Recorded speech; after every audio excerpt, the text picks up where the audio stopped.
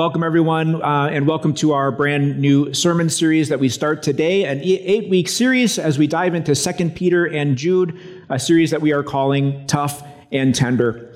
So, there's more than one way to study the Bible. One of the ways you can study the Bible is topically, and that's kind of what we were doing in our previous series. We take a topic, and then we search through all of Scripture. What is talked about in various parts of Scripture? What is the sum total of what God says about this? And then each week, we're kind of looking at a different topic. That's the way our starting point group is arranged as well, by the way. Topically, we look at things like, why is the world so crazy? And then we look at what the Bible says about us, about the world, and we find out why it is the way it is. And today in our starting point, we'll be talking about the beginning. Where did everything come from and for what purpose? And topically, we're going to pull out different verses from the Bible to look at what God says about the beginning of all things. Topical studies are one way that you can study the Bible. Another way to study the Bible is to read through it a book at a time.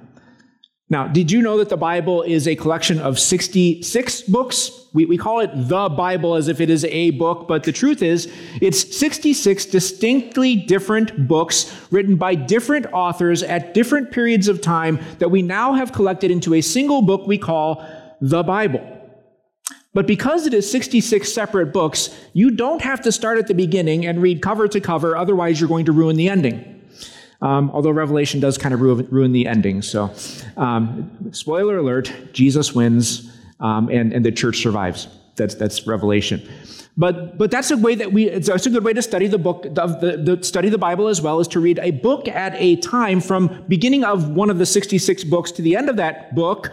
You get the whole book in context and you understand God's word even better. So I'm excited that we're starting this new series because that's the approach that we're going to be taking from now until the end of summer, studying a book of the Bible from beginning to end.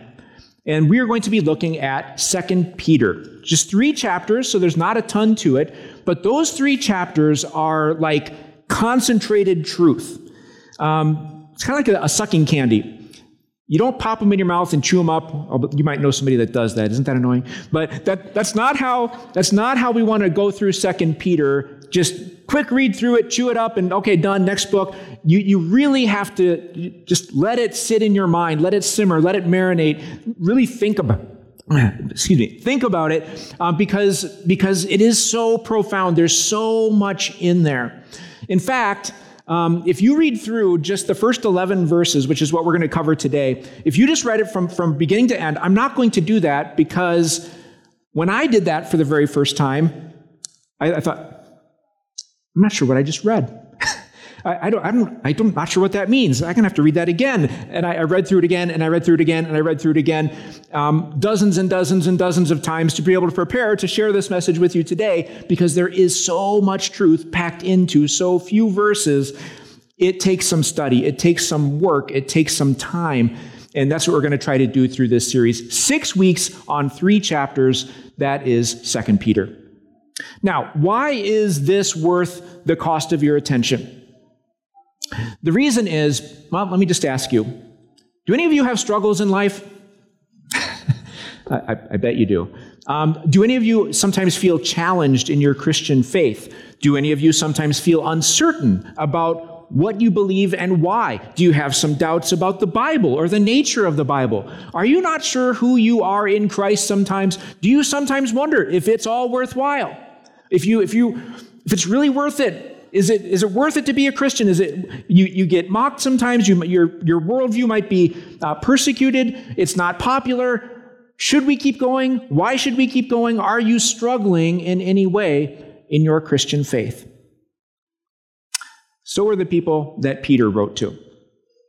And that's why we're going to be covering 2 Peter over the next 6 weeks.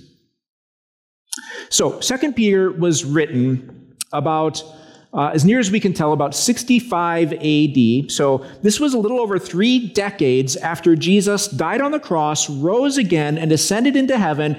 Now fast forward 3.5 decades, and we're starting to get into a second generation of Christians now. There were people 30, 35 years old who were born into Christian families, and that's all they knew. And I know that describes some of you as well. And yet, in the world at that time, he was writing to some people that lived in an area called Asia Minor. It's in modern-day Turkey, a group of congregations there. And they had struggles much like the ones you are going through today. The Christian faith was persecuted. People were not getting ahead if they identified themselves as Christians. They also had struggles and hardships in life, just like you. Their faith was challenged. So Peter wrote them a letter. And they learned a lot from it, and I know that you will too. One more thing you should know about Peter's letter before we dive into it is that as you read through it, you get the message that he believed his life on earth was drawing to a close. Our best guess is that Peter wrote this letter from prison in Rome. And according to church tradition, which is probably fairly reliable, Peter died under the persecution of Nero in Rome, in that imprisonment where he wrote this letter. And he suspected it was coming. According to church tradition, Peter was crucified and put to death just like Jesus was, but Peter said, "I'm not worthy to be crucified like my Lord. Hang me upside down." And they did. Crucified upside down, that is the church tradition as to how Peter ended his life. So Peter knows the end is coming. I got to write these people a letter. He knows this is probably the last communication I'm going to get to this church. Most likely, these were a group of churches that were under his direct spiritual care and oversight. What will I say to them? How can I encourage them? What do I want them to remember? What do I want them to believe about the Word of God? What do I want them to know about themselves? All of this is packed into 2 Peter, and they're important words. Think of it as Peter's last will and testament. This is what I want read long after I'm gone. People should come back to this truth to be encouraged in their faith. That's the book we're going to look at. So let me jump right into it. We're going to go through it verse by verse. Again, a different way of studying the Bible. I hope you're going to enjoy going through it this way. I enjoyed studying it this way. Let me just share the introduction first, and then I'll have a few other comments about what I want you to listen for. So Peter has a common type of introduction to his letter that you see in a lot of those letters of the New Testament. First of all, he identifies himself. Simon Peter, a servant and apostle of Jesus Christ. Okay, no doubt about who wrote this. He identifies himself right up front. Simon, yeah, but there's hundreds of Simons. Simon Peter, oh wait, there's only one of those. Simon was the name that his parents gave him. Peter was the name Jesus gave him. The word Peter means rock. And if you read through the four Gospels, Matthew, Mark, Luke, and John, you look for everything Peter said and did, he doesn't sound like a rock. He was all over the place. He was saying stuff without thinking. He was impulsive. But Jesus knew what he was going to become. Jesus knew what he was going to make him. And so he gave him the suitable nickname, Rock. So, written by Simon the Rock, a servant and apostle of Jesus Christ. Do you see the humility there? First of all, I'm a servant of Jesus. Peter, this prominent leader in the early Christian church, one of the 12 disciples, one of the inner 3 disciples, one of the few to see some of the miracles of Jesus, this great man and revered by people. Who is this? I'm a servant. I'm a servant of Jesus. It's all about him. I'm just his servant. I'm his slave. That's how Peter identifies himself. He's a servant and an apostle. An apostle was somebody that was called directly by Jesus. It was somebody that was that had the exact words of Jesus. He directly gave them his words. It is somebody that carried the authority of Jesus. It was somebody that was sent out by Jesus. He was one of the apostles. So he had a bit of Jesus authority as he spoke, and here he speaks with the Holy Spirit, speaking the very words of God. Who is he writing to? To those who, through the righteousness of our God and Savior Jesus Christ, have received a faith as precious as ours. Who is he writing to? He could have said, I'm writing to you, fellow Christians. But instead he said, to those who, through the righteousness of our God and Savior Jesus Christ, have received a faith as precious as ours. You have a faith that is of equal value and quality as the apostles. You have it, he says. And you have the approval of God. That's what righteousness means. You have the approval of God through the Lord Jesus Christ, and you have this faith, this connection to God that is of no inferior quality whatsoever as to that of the apostles. That's who he's writing to, and he's writing it to the whole church. He's writing it to you too. And then verse 2, grace and peace be yours in abundance through the knowledge of God and of Jesus our Lord. The common greeting in that day among Jewish people was shalom, peace. And so in the letters, you see that often as well, but they add a word to it that Christians started to use that wasn't a common greeting, grace and peace be yours in abundance. Grace is God's undeserved loving kindness. You didn't have it coming. You didn't deserve it. He didn't owe it to you, but he gave it to you anyway. That's yours. May it be yours in ever-increasing abundance. And as a result, peace with God through the Lord Jesus Christ. You have a peaceful relationship with him. You can establish peace with others. Peace and grace is how he begins this letter. Through the knowledge of God and of Jesus our Lord. Through knowledge. Would you note that word, mentally underline it? Knowledge. We're going to hear that at least 2 or 3 more times. Through the knowledge, you learned about Jesus. You learned about his death on the cross. You learned about how he forgives all your sins. You learned about his bodily, real resurrection from the dead on the 3rd day. You learned about these things. You know these things. Peter said, I know you know them because I taught them to you. It is through that knowledge that you have God's grace and you have peace with God. So these were Peter's introductory verses. Now we're going to start to get into the body of the letter. This is worth listening to.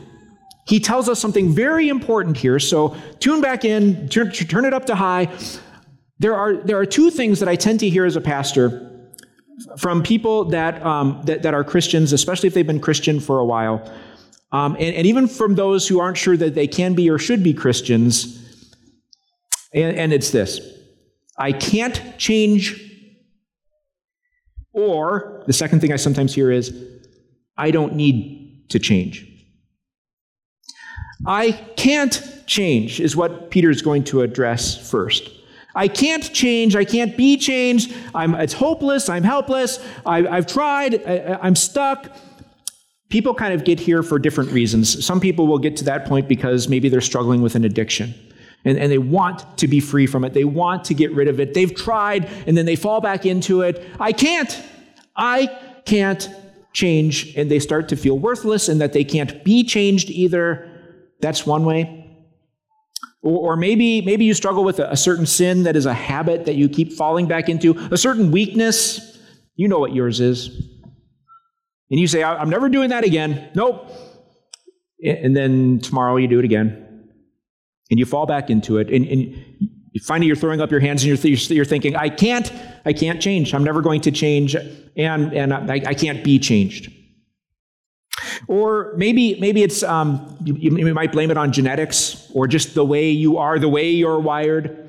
Yeah, I do this thing. I fly off the handle. That's just the way I am. It's the way I'm wired. I can't help it. Or I do this, and yeah, well, so did my dad, so did my grandpa. It's just the way we do it in our family. There's no hope for me to change. I can't change. Or maybe we blame it on the culture, and we say, well, this is just the way what everybody does. Everybody does this. I'm going to do this, and there's no hope for ever changing. So with that in mind, if you struggle with any of those things, listen to what Peter says next in verse 3.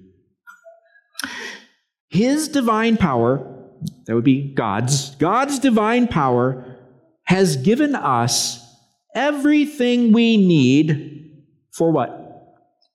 For a godly life. Through what? Through our knowledge of him who called us. There's that word knowledge again. I told you to watch for it. Through our knowledge of him who called us by his own glory and goodness. And let me just pause there again. Look at these verses again. Let it soak in deep. He's given you everything that you need for a godly life. And in the original language, I think it's maybe better rendered.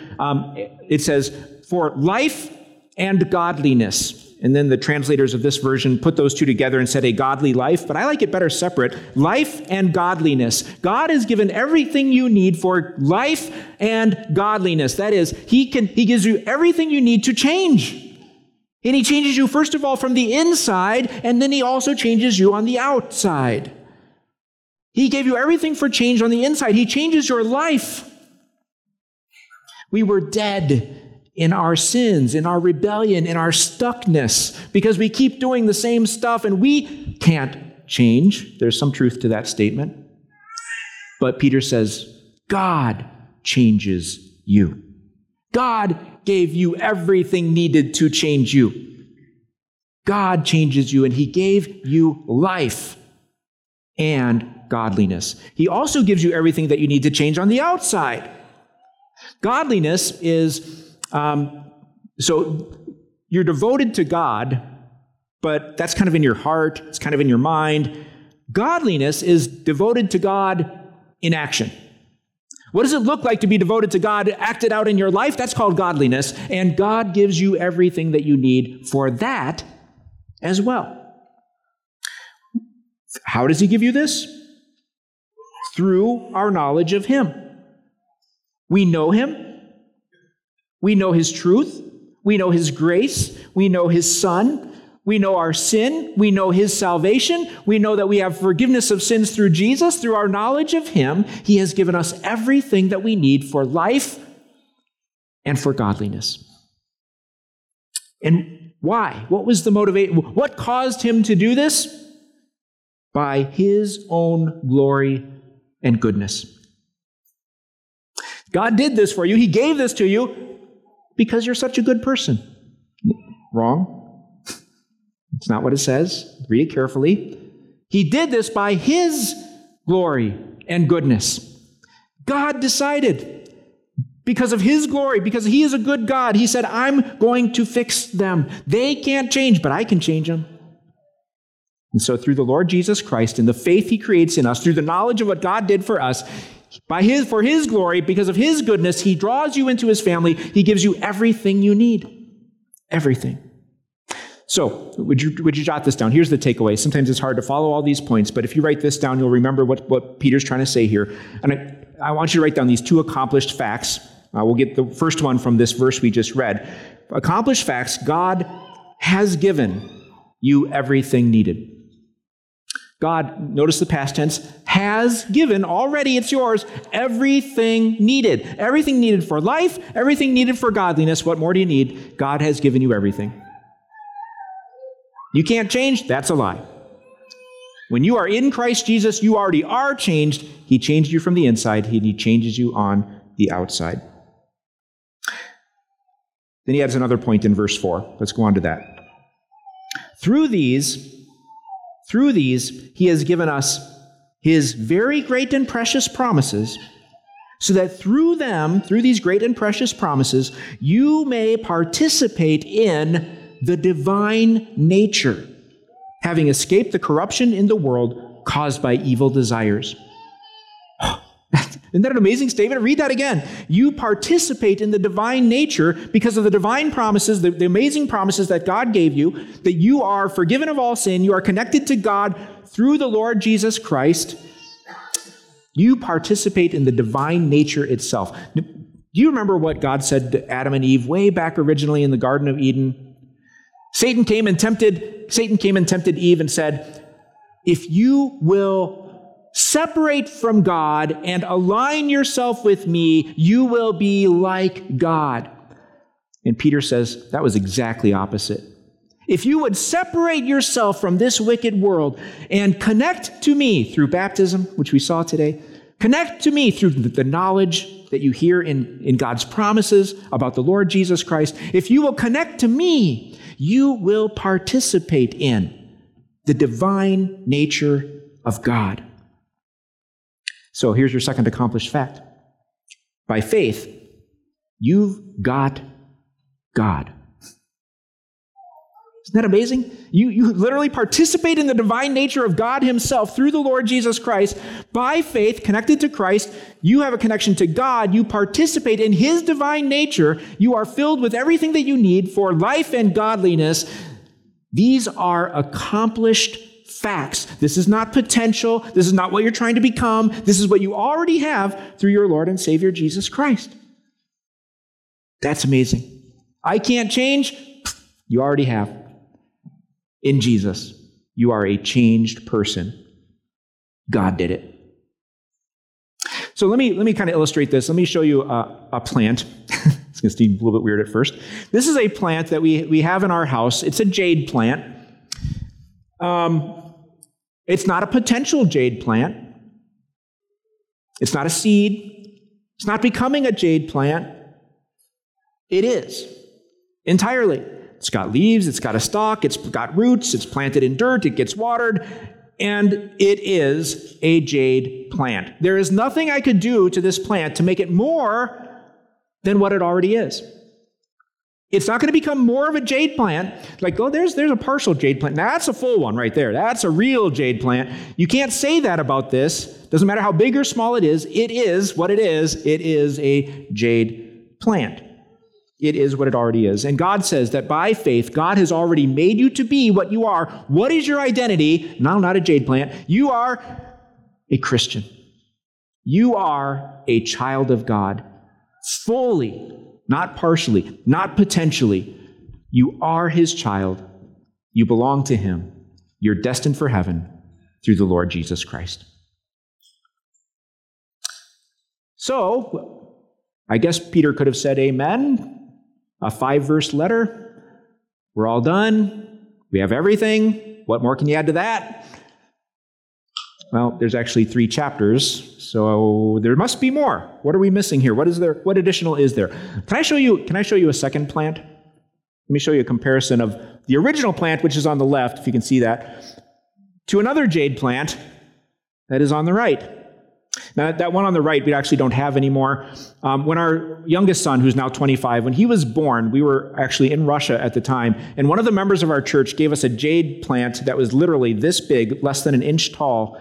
And over the 12 years that we lived in Russia, it grew into that massive plant by the time we left. Obviously, we couldn't bring it back to America, so we brought little leaves from it, planted them. One of them survived, and now we have several offspring that are still surviving to this day, many years later. And that one on the left, the little one, is actually the great-great-great-granddaughter of the big one. But as you look at those two, jade plant, true or false? Is the one on the left any less of a jade plant? It's less jadey. No, it's every bit as much of a jade plant as the one at the right. Which one looks healthier, fuller, and more incredible and amazing? The one on the right. Now, my son is actually standing next to it, but I cropped him out of the picture. That jade plant actually, it was huge. It was a little tree. It was absolutely amazing. So, listen to what Peter says next in his letter. Because he says, yes, this is what you already have. This is who you already are, but there's more that you can add to this. Verse 5. For this very reason, because of what you already are, because of who you already are, what God made you to be, because everything you need is already yours, make every effort to add to your faith. Now, when he says add to your faith, he's not saying change what it is into something different. It's still going to be faith. It's still going to be a jade plant. You're still going to be connected to Jesus. You're not making it into something that it isn't already, but you're adding to it in quantity, in strength, in what it does, in productivity. You're adding to your faith. Now, what does he say to add to your faith? Verse 5. Add to your faith goodness, and to goodness, knowledge, and to knowledge, self-control, and to self-control, perseverance, and to perseverance, godliness, and to godliness, mutual affection, and to mutual affection, love. Don't be content with the little faith. Add to your faith, make it big and strong and certain. What are we adding to our faith? If you didn't get them all down, you might want to jot them down real quick here. You got 7 blanks all in a row there, and I'll just unpack them very briefly so you understand what each one is, what it is that you're adding to your faith. The first one is goodness. You can write that in, goodness. Another way of saying goodness is moral excellence. That you are aligning what you consider right and wrong with what God says is right and wrong. Are you there yet? Is there more that you need to align with what God says? Does your level of goodness, your moral excellence, does that need to grow? I bet it does, right? Second one, knowledge. I've already kind of told you this one was going to come up several times. Knowledge. Now, you already have knowledge, if you've been coming here for a little while anyway. You have knowledge of the Lord Jesus. You have knowledge of what he did for you when he died on the cross. You have knowledge of his resurrection and the eternal life to come. You have knowledge of these things already, but this knowledge means now dive deeper. Appreciate it more. Explore the nuances. It's kind of like you can't fly over the Atlantic Ocean and say, yeah, now I know the Atlantic. You could spend the whole rest of your life exploring the depths of the Atlantic Ocean and you still wouldn't scratch the surface. In your faith also, add knowledge. Read your Bible. Come to church regularly. Grow deeper in your knowledge and appreciation of what all God did for you in the Lord Jesus Christ. Third one, self-control. You know what your impulses are. You know what your weaknesses are. You know what you're likely to fall into sin doing. And Peter says, grow in self-control. In what areas do you need to grow when it comes to self-control? What will your week look like this week as you intentionally focus and make effort to add to your faith self-control? What is your week going to look like this week? Next one, perseverance.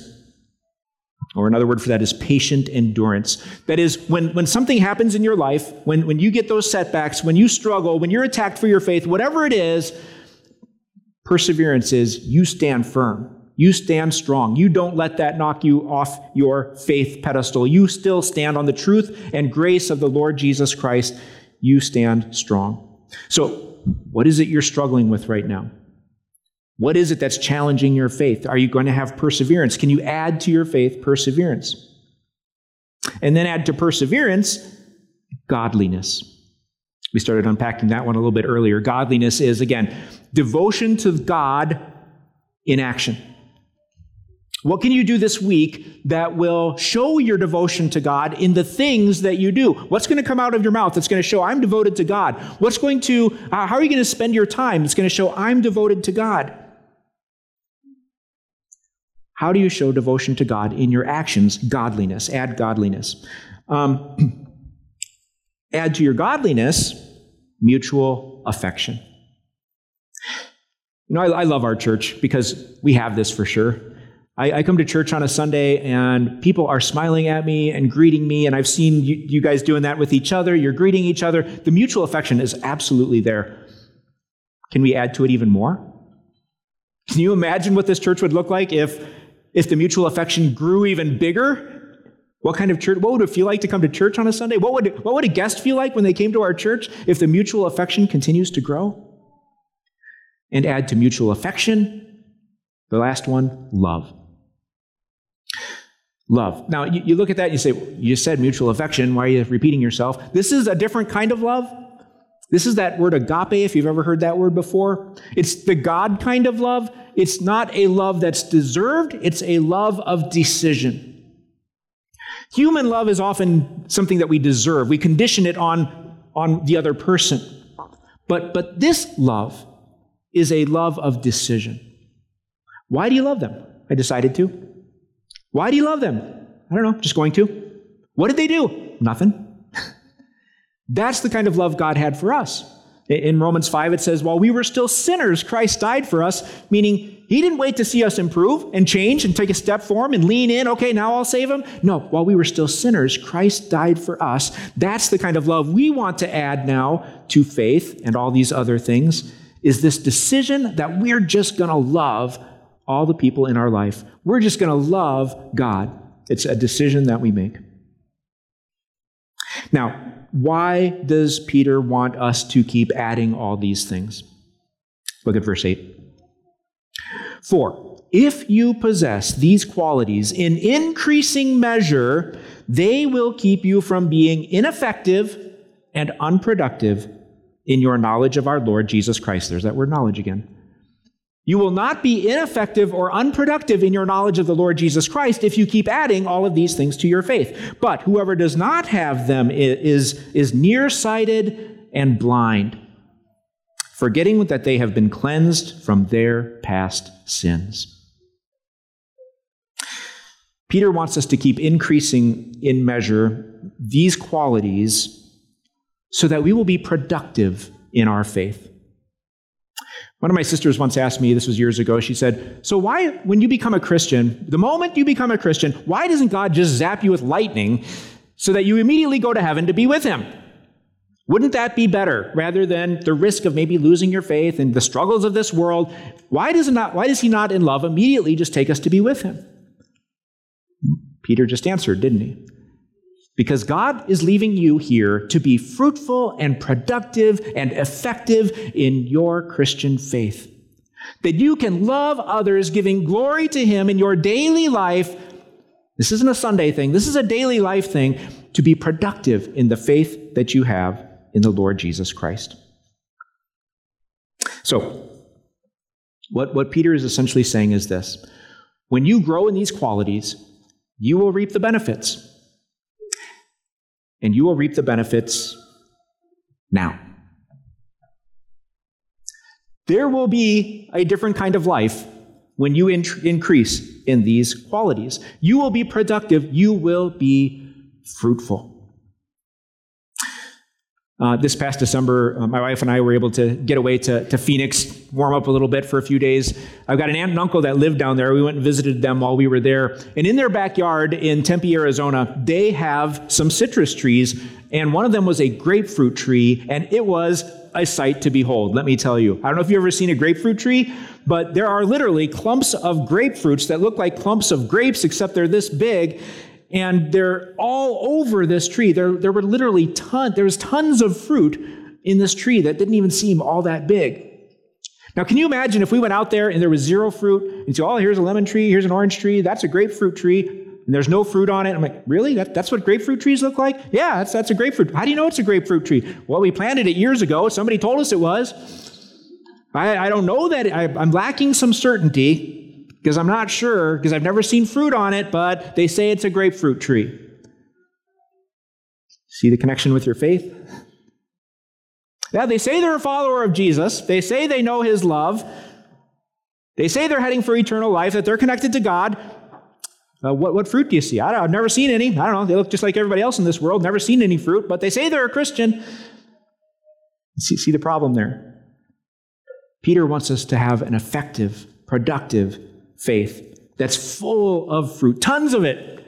So it looks like the tree's going to break because there's so much fruit because of our connection to God. Let me show you verse 10 too. I've heard so many people say, Pastor, I sure hope I get to heaven. And there's this measure of doubt and uncertainty. I don't know if I'm going to, but I sure hope so. Look at verse 10. Therefore, my brothers and sisters, make every effort to confirm your calling and election. For if you do these things, you will never stumble, and you will receive a rich welcome into the eternal kingdom of our Lord and Savior, Jesus Christ. Now, you look at that verse, and you might think that it's a little bit confusing. I need to add to my faith in order to confirm that I'm going to go to heaven? You're not changing what you already have. He already said that, right? You already have everything. He's given you everything. You already are who you are. But what happens when you add to it? What happens when you're productive? What happens when you're fruitful? Doesn't that tell you something? When you look at your tree and you see all this fruit, wow. It doesn't change anything in your relationship with God as you add all those things, because that's already done. But does it change your certainty? Does it help you see who you are and the fruitfulness that follows when you're connected to Jesus? It increases your confidence. And he says, then you get this rich welcome from Jesus when you get to heaven. I think that's a really cool image, don't you? That you get to heaven, and God isn't doing this. He's got his clipboard. Next. Okay, yeah, check. Next. Come on, keep it moving, people. No, when you get to heaven, God's going to He's going to see you. He's going to run over to you.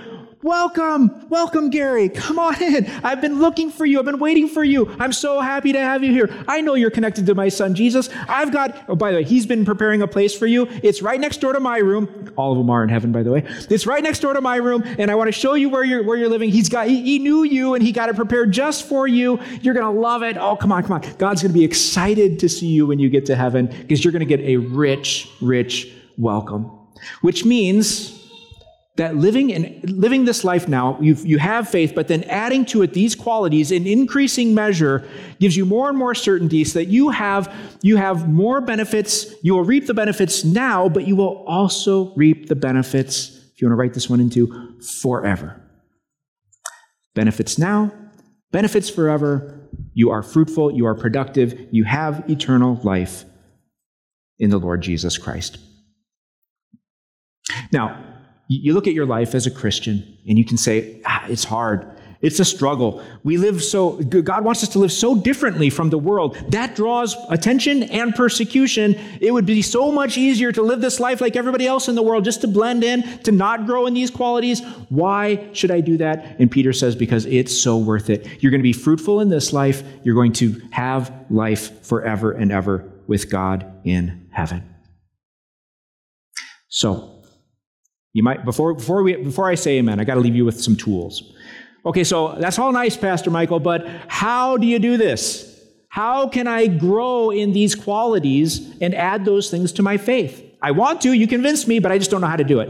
Can I just give you 3 things as an assignment? First thing is this. Keep coming. This is an easy one. Keep coming to church every week. Don't miss a week in this series, or any of the ones to come. That as you keep coming and joining with God's people and praising God and increasing your knowledge through what we study together here in God's Word, your faith is going to continue to grow, and you are going to add those other qualities as you keep coming week after week after week after week. Second thing I want to challenge you to do, join our Bible reading plan. Sign up for it. Do it alone. Do it with friends. Do it with a group. Whatever. Do the Bible reading plan. You're going to read through 1st and 2nd Peter. You're going to read through 1st, 2nd, 3rd John. You're going to read through Jude. It's going to correspond with what you're also hearing in the messages here on Sundays. This is going to help you grow in your faith as well. Join the Bible reading plan. Third thing I want to ask you to do. Would you go to our website, thecore922.com, click at the top where it says Roots. And I don't have time to unpack this for you right now, but would you just read that page and find the link to the worksheet that says My Roots? It will help you in 5 different areas develop an intentional plan so that you will be adding these qualities that Peter just described for us. We have these 5 roots, and we encourage all of our members to make an intentional plan. You say, I've already done that. I did that 3 years ago. It's time to refresh it. Well, I've never done that before. It's time to do it. Make your summer My Roots plan. Have an intentional plan for each one of the 5 roots, and you tell me at the end of summer if you didn't grow in grace and knowledge of the Lord Jesus Christ. And tell me if you didn't become more productive in your faith. So, you are changed. Jesus did it. You have everything that you need. It already happened. God gave it. And you need to change. Peter wants you to add these qualities to your Christian faith, and God will help you grow, and you will reap the benefits now and forever, so that your faith can look like the jade on the right rather than the one on the left. God, help us and bless us as we do it. Let's pray. Dear Heavenly Father, thank you for this teaching that we heard today. So much to take in, so much to think about and contemplate.